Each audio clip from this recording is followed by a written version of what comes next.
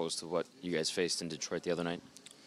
Well, I mean, they're definitely a desperate team coming into tonight, and so they kept everything pretty tight, but probably early should have done a better job putting pucks in that, just keeping it simple. I mean, against Detroit, we really just played a simple game, and that's when stuff kind of opens up for us. So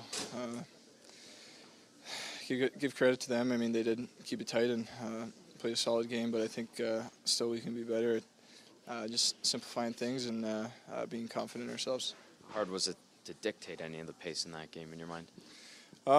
Yeah, I mean, I think there's always a way for a team to control that, and that's just by putting pucks behind their D and creating a forecheck right off the bat, and then that's kind of how you dictate the pace early in the game. And like I said, that's kind of how it opens up after that, and you put pucks on net, and stuff gets created. I mean, our only goal tonight was at the end, and it was a pretty simple shot from the point, guy in his eyes, and it goes in.